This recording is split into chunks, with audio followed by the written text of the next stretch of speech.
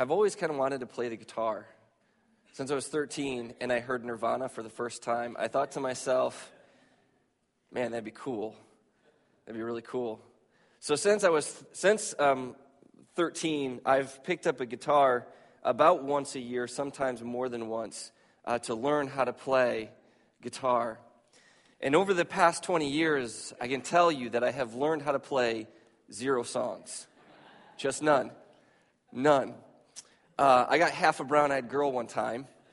We were getting close, but that's about as far as I've ever actually made it. Because starting something is really easy, isn't it? But finishing something is really, really hard.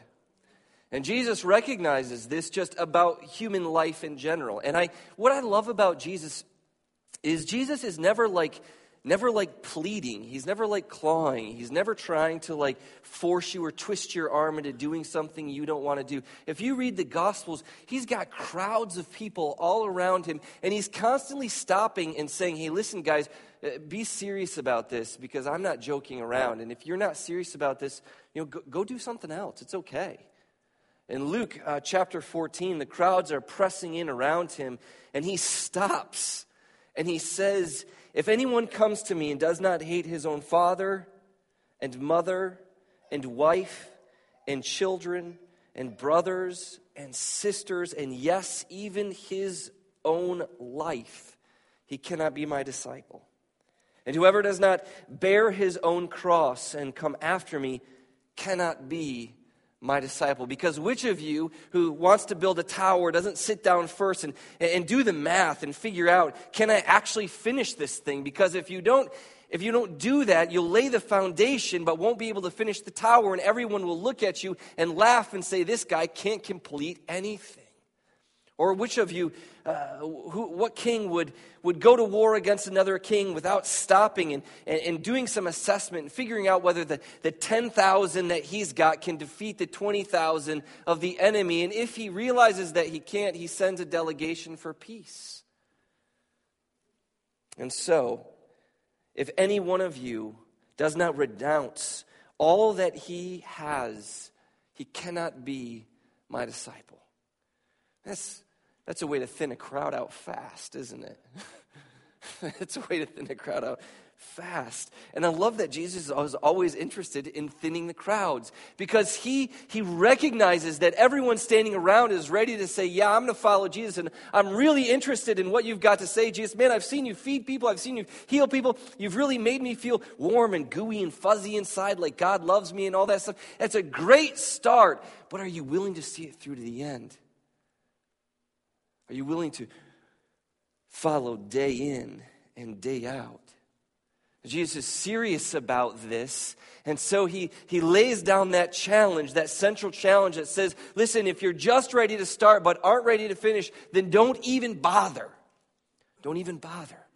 Because it is central to the Christian life, central to everything that we are about, to be a people that is consistent, that is steadfast, that is unwavering, that is unflinching, that endures even in the toughest and most trying times. And so as we go through this series, talking about virtue, talking about what it is to live the Christian life, as we read from 2 Peter chapter 1, we come to this next link in our chain in 2 Peter chapter 1. Helps if I turn it on. Verses 5, and I forgot to write 6, but 6. 6 begins right here. Says this, and I'm going to backtrack a little bit. So it says, for this very reason, make every effort. How much effort? I thought you would have been on that a little better, because we worked on this last week, guys. Make how much effort? Every effort. Why make every effort? Because he just told us about the very great and tremendous promises. He just told us about the divine nature, the Holy Spirit that is inside you and empowering you and filling you with the kind of ability to do, as Matt said, incredible things. To be a person of purpose. That's each and every one of your calling in Jesus Christ. So make every effort to supplement your faith with virtue, with moral excellence, with a life that is upright and outstanding. Add to virtue knowledge. Seek knowledge. Seek to know God more. Seek to know Him deeper. Ask tough questions. Don't always assume you're right?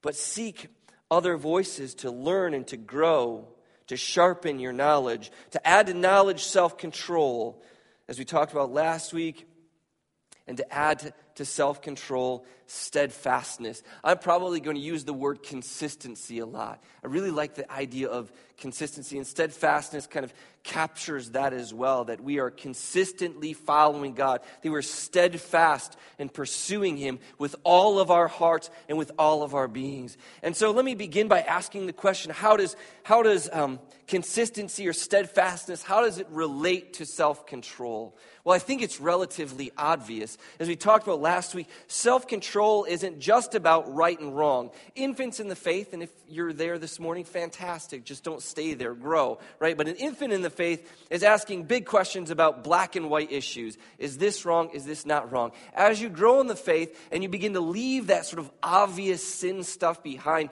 things get a little grayer and a little more difficult. But you begin to stop asking questions about, is this right and is this wrong? And you begin to ask questions of, is this the best thing for me? Is this how I can know more about God, experience more about God, share God with somebody else, right? Is this the best thing for me? And that's what self-control is all about, is restraining the self so that we can pursue a deeper relationship and knowledge of who God is. And of course, if self-control only happens once in a while, what good is it? Right?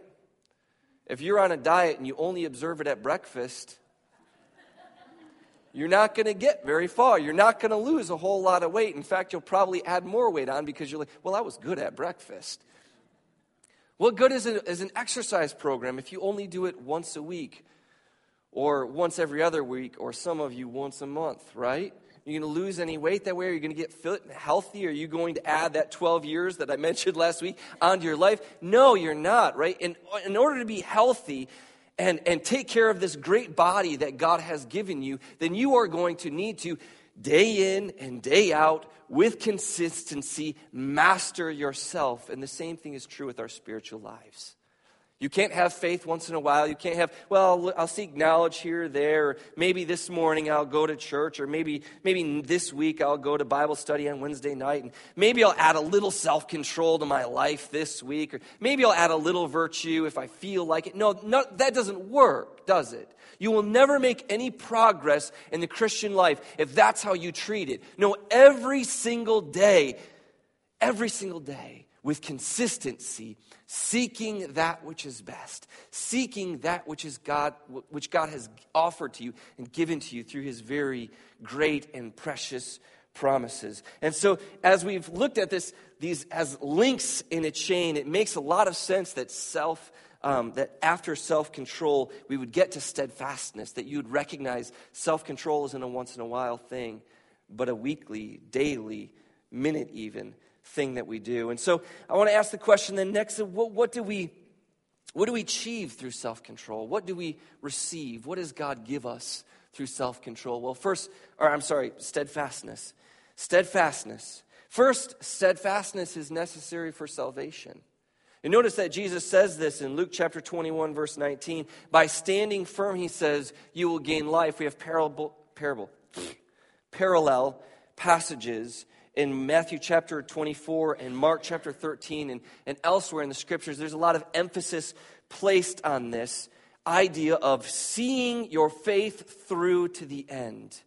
Seeing your faith through to the end. We use this phrase often. I got saved. We were driving yesterday in the car and we were listening to a Christian radio station or something, or a CD, or I don't even know what it was. But they were talking about getting saved on the song. We use this phrase a lot, and I know what we mean by that. We mean that somebody used to follow the paths of this world, and now they're following God, and so the promises and privileges are attributed to them now that wasn't there at one point. But you are not fully saved until you stand before God and have passed the judgment. Right? I mean, salvation is something we're hoping to receive. That's a hope yet to be fully fulfilled and realized. And so we have passages like Hebrews chapter 10, verse 36, which says, for you need endurance. And that word is the same word that we have here in 2 Peter chapter 1, verse 6. Steadfastness is the same word, hupomenes. You have need of endurance. You have need of steadfastness. You have need of consistency so that when you have done the will of God, you may receive what is promised. Paul in 1 Corinthians is speaking, and he says, listen, I control my body. I beat it into submission, lest after I preach to other people, I myself am disqualified. Paul recognizes then that he could plant lots of churches and write lots of books and do all kinds of great things for the Lord. But if at some point before his death, he walks away, he says, you know what, I'm done with this Jesus thing. I don't want to do this anymore. He will have proved that his faith was not saving faith, and he will not receive the promises. And so we must be consistent, the scriptures say over and over again, all the way to the end. I don't know what your week was like. I don't know if the seas were calm or stormy. But whatever situation you find yourself in this morning, my word to you is, if you're a believer, hold fast. Be steadfast in your faith. Be constant in your way of life, even though you don't feel like it, even though it's difficult, even though you're tempted and tried to give up. Steadfastness, this very word steadfastness, assumes that you are holding up underneath some kind of pressure, that there is some external issue, some sort of temptation, some reason that you are being pulled away, and yet in the midst of that pressure, in the midst of that temptation, you are firm. You are fixed to the rock that is Jesus Christ, and you are unwavering, unmoving in your faith. I want to encourage you to recognize that great power that you have, to grab hold of it and remain steadfast no matter what comes. Because steadfastness sees us through suffering. Steadfastness sees us through suffering. 2 Corinthians chapter 1, verse 6 says this, if we are afflicted, it is for your comfort and salvation. And if we are comforted, it is for your comfort, which you experience when you patiently endure. And here again is the same word that we've been using in Greek, hupomenes. Endure, consistent through, steadfast through the same sufferings that we suffer. We might read the scriptures, and often I encourage you to do this. When you find yourselves in times of trouble, open up the Psalms. It's amazing how often, as we turn to the Psalms, we think of David as a great man of faith, and he often says things like, God, where are you? You ever felt like that? Where are you, God? My body hurts. My family's broken. The world is falling apart. I can't handle one more news story about one more death or one more terrible thing. Where are you, God? The Psalms are replete with this call. And yet by the end of the Psalm, David is always firm and fixed and says, yet I will wait on the Lord. And I will see the Lord in the land of the living. We look at Job. We look at Esther. We look at faithful Elijah. We look at Stephen, who, knees bent, stones coming at him, even as he dies, bears witness to the love and power of Jesus Christ. You know, we have this testimony from the ancient world, from Tertullian, a very famous quote, that the blood of the martyrs is the seed of the church. That it is through suffering most especially that we are able to show this thing that we're proclaiming to the world. Faith. Faith. Faith. And yet I don't want you to think for a second that you are on your own in this effort. God empowers us.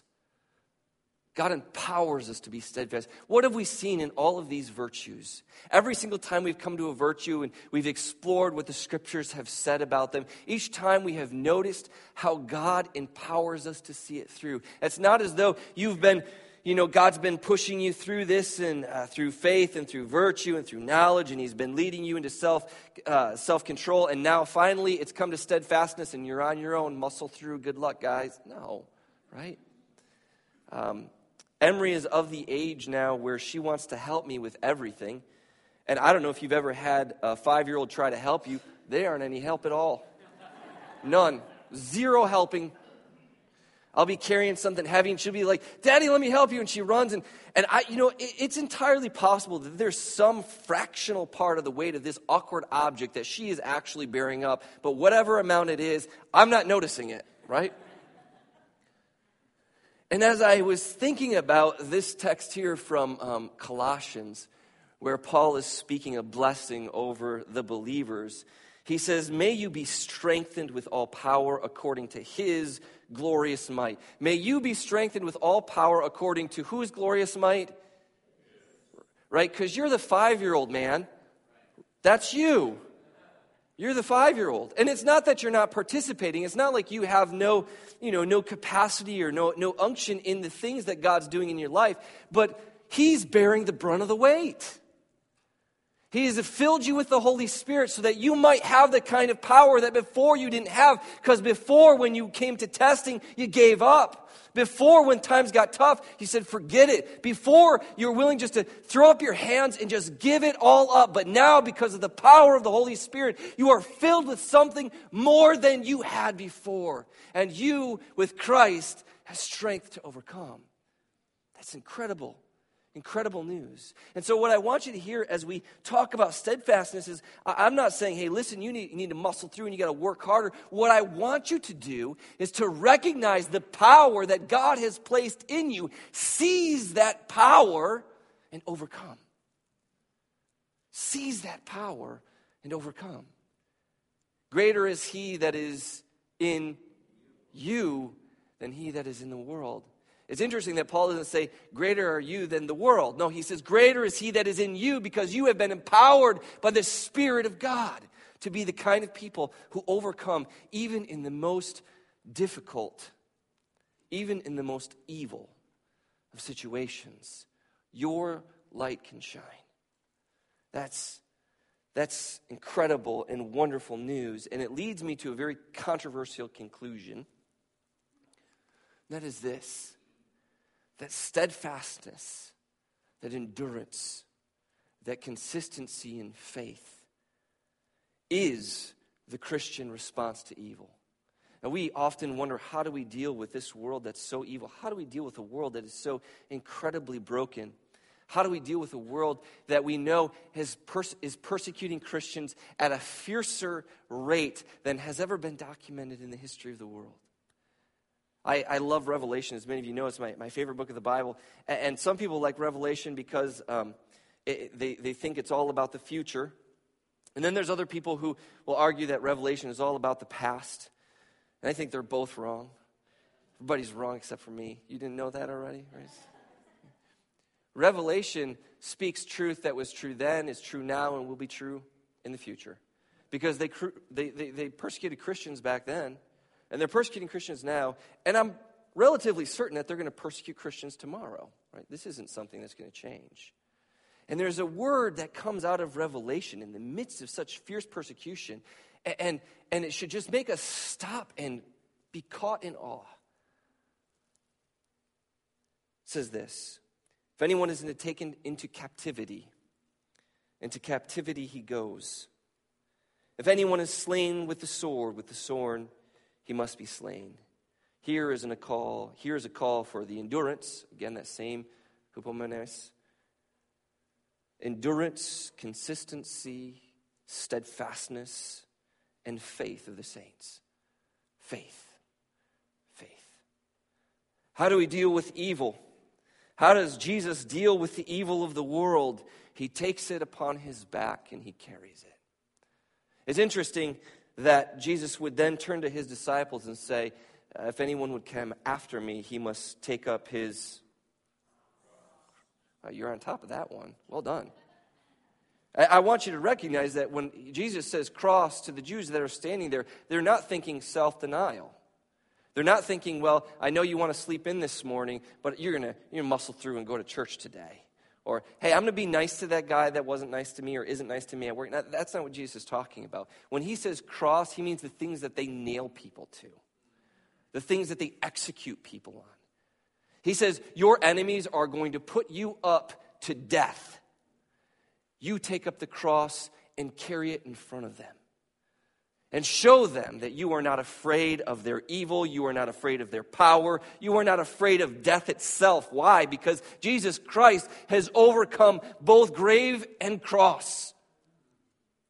Which is why Tertullian could say that the blood of the martyrs is the seed of the church, because what happened in those days, back in the early days of the church, is that they were rounding Christians up and they're throwing them to lions. They were giving them into the pits of the gladiatorial games, and there they would vivisect. They would cut open in front of all of the people. This was their entertainment. They would cut people open. They would throw swords to them and make them fight to the death. And you know what people usually did? They screamed and they cursed and they shouted at the crowds. But you know what happened with the Christians? They led the Christians in the middle of them. The Christians got on their knees and they prayed for their enemies. And people said, what in the world is wrong with these people?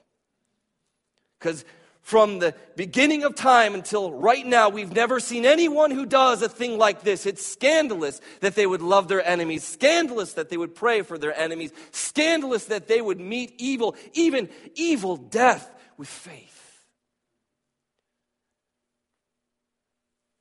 We see this great word, Revelation 12:11. They conquered. If you read Revelation, the whole book is about this one word, conquer, overcome. They conquered him, that is the devil, that is death, that is their enemies. They conquered him by the blood of the Lamb and the word of their testimony, because they loved not their lives unto the death.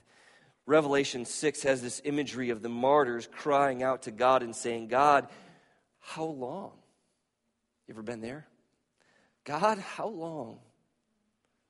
And God doesn't say to them, listen, I'm a God of love and I'm just going to give the whole world a bear hug and everyone's going to be okay in the end. Doesn't say that. He says, I'm coming to judge. I will judge evil and all who participated in it. And there will be a reckoning. There will be a reckoning. You need to wait. You need to be patient. You need to preach, because our battle is not against flesh and blood, but against powers and principalities, against forces of darkness that set themselves up against the knowledge of God. And it is we who have been called to do the same thing that Jesus did, and that is to love and to preach. To love and to preach. Therefore, steadfastness is a quality that is required if we are to live a life that is pleasing to God. Consistency is necessary if we wish to please God. Romans 2:7 says, to those who are consistent in seeking good and seeking glory and honor and immortality, then what? Then he will give eternal life. And that's what we're after. We're after eternal life. We're after to see God. We want to be full of the power of the Spirit. We want to see him move, and we want to see ultimately the redemption of all things. And if we are to do that, then we must hold fast to consistency, to steadfastness, to add to that faith. He adds to this, though. He says in our chain here, we're to add to steadfastness, godliness. It's not just a steadfastness, but a steadfastness that is attached to action. And this is an action word. Previously, we've talked about virtue and we've talked about self-control. And these are speaking about things in terms of what we want to have. So we want to be loving and joyful and peaceful and patient and kind and all those sorts of things. We want to stay away from malice and anger and revenge and all of these other evil things, right? It's speaking about those sorts of things. But here we get to this word godliness, and I like the word piety because it kind of gets at the idea that this is an action word. This is a word that is saying, now we are going to begin to do something. In fact, the word here is attached to fear. We read of God-fearers in Acts, men like Cornelius who through worship recognized who God is and then worshiped God accordingly. And that's what this word is referring to. If you recognize who God is, you recognize his holiness, you recognize the word that we just said, that he is coming to judge, we recognize his love, we recognize the ultimate being who is God, even in the smallest extent. How would we then respond to that? We would respond to that with the word that we use, worship. We would worship God. We would find ways of giving God actual time, actual worship, actual prayers, the reading of scriptures, the giving of alms, the loving the brotherhood, and meeting together in one another's house with glad and sincere hearts, and breaking bread and sharing our possessions and being there for one another. This would be the action of worship that we're after. And so after all of this, after he says, you're adding knowledge and you're growing in the leaving behind sinful activities, and you've grown into self-mastery, and you're beginning to control yourself, and you're doing this steadfastly, it's now time to talk about worship. Worship. What are you actually giving to God in terms of time? What are you actually giving to God in terms of prayer? What are you actually doing for the brothers and sisters that are sitting all around you to prove and show your love for God as God loves the person sitting next to you, whether you do or not, right? Piety, then, is of eternal value, and it is a logical response. It is a logical response to the gospel. 2 Peter chapter 3, verse 11 says this, since all these things, and that's everything around us, are thus to be dissolved, what sort of people ought you to be in lives of holiness and piety? If you ponder for a moment that very notion, everything's to be dissolved, everything's going to pass away, how should you respond to the God who is eternal? How should you respond to him? You should do it through acts of worship, through acts of honest giving of yourselves before, with godliness is great gain. I want to leave us this morning with a series of practical examples, things that we can do in our lives this week to begin to be the people who are full of piety, who are full of self-control, who are steadfast. And so these you can't practice just today, right? Nor just Monday, nor just remember it maybe on Wednesday evening. Oh, that's right, I'm supposed to be doing some things. We give you sermon notes, write them down, think about them. But I wanted to give you some practical examples here this morning. First is this, to think upon your short stay in this world. People don't do this very often, and they don't do it because for them, for those who are not in Christ, it's a miserable thought. I don't want to think about death. That's like you think of blackening the windows and listening to death metal in the dark, right? That's not what I'm suggesting. Although I guess you can do that if you want. This is to think about the fact that we are a mist, that your life here is like this. And that would be terrifying if for the fact that God has promised to raise you up from the dead and to give you eternal life. And so in thinking about the future, we begin to then take seriously the present.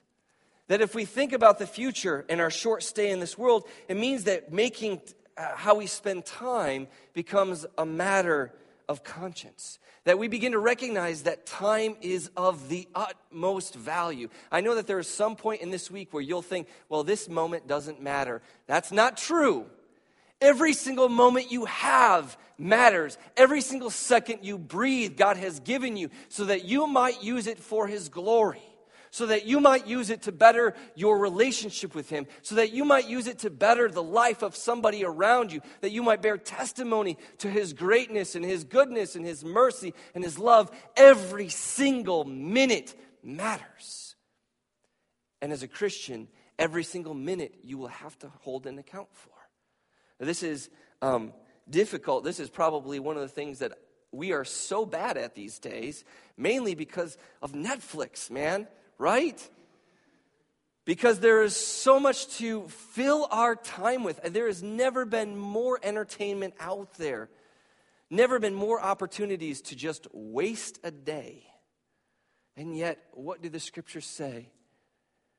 Be careful how you walk, not as unwise, but as wise. Doing what? Making the best use of because the days are evil.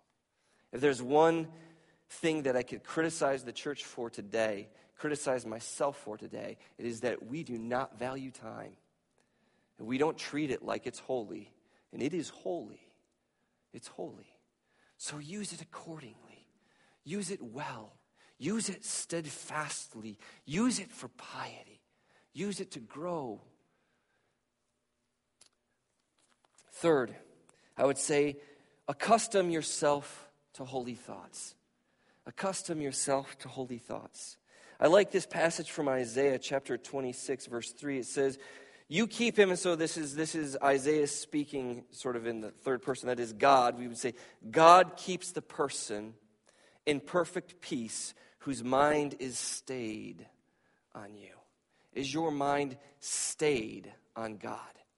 Does it go back to God again and again? Is that the place that your mind is constantly drawn like a magnet to contemplation of the glory of God and the goodness of your Savior? Accustom yourself to holy thoughts then. And you can do that so easily today. We've never also had a day where it's so easy to fill your mind with God. My goodness, sermon audio's got a bajillion sermons on them. Not all of them are good, but when they're bad, don't listen to that guy again.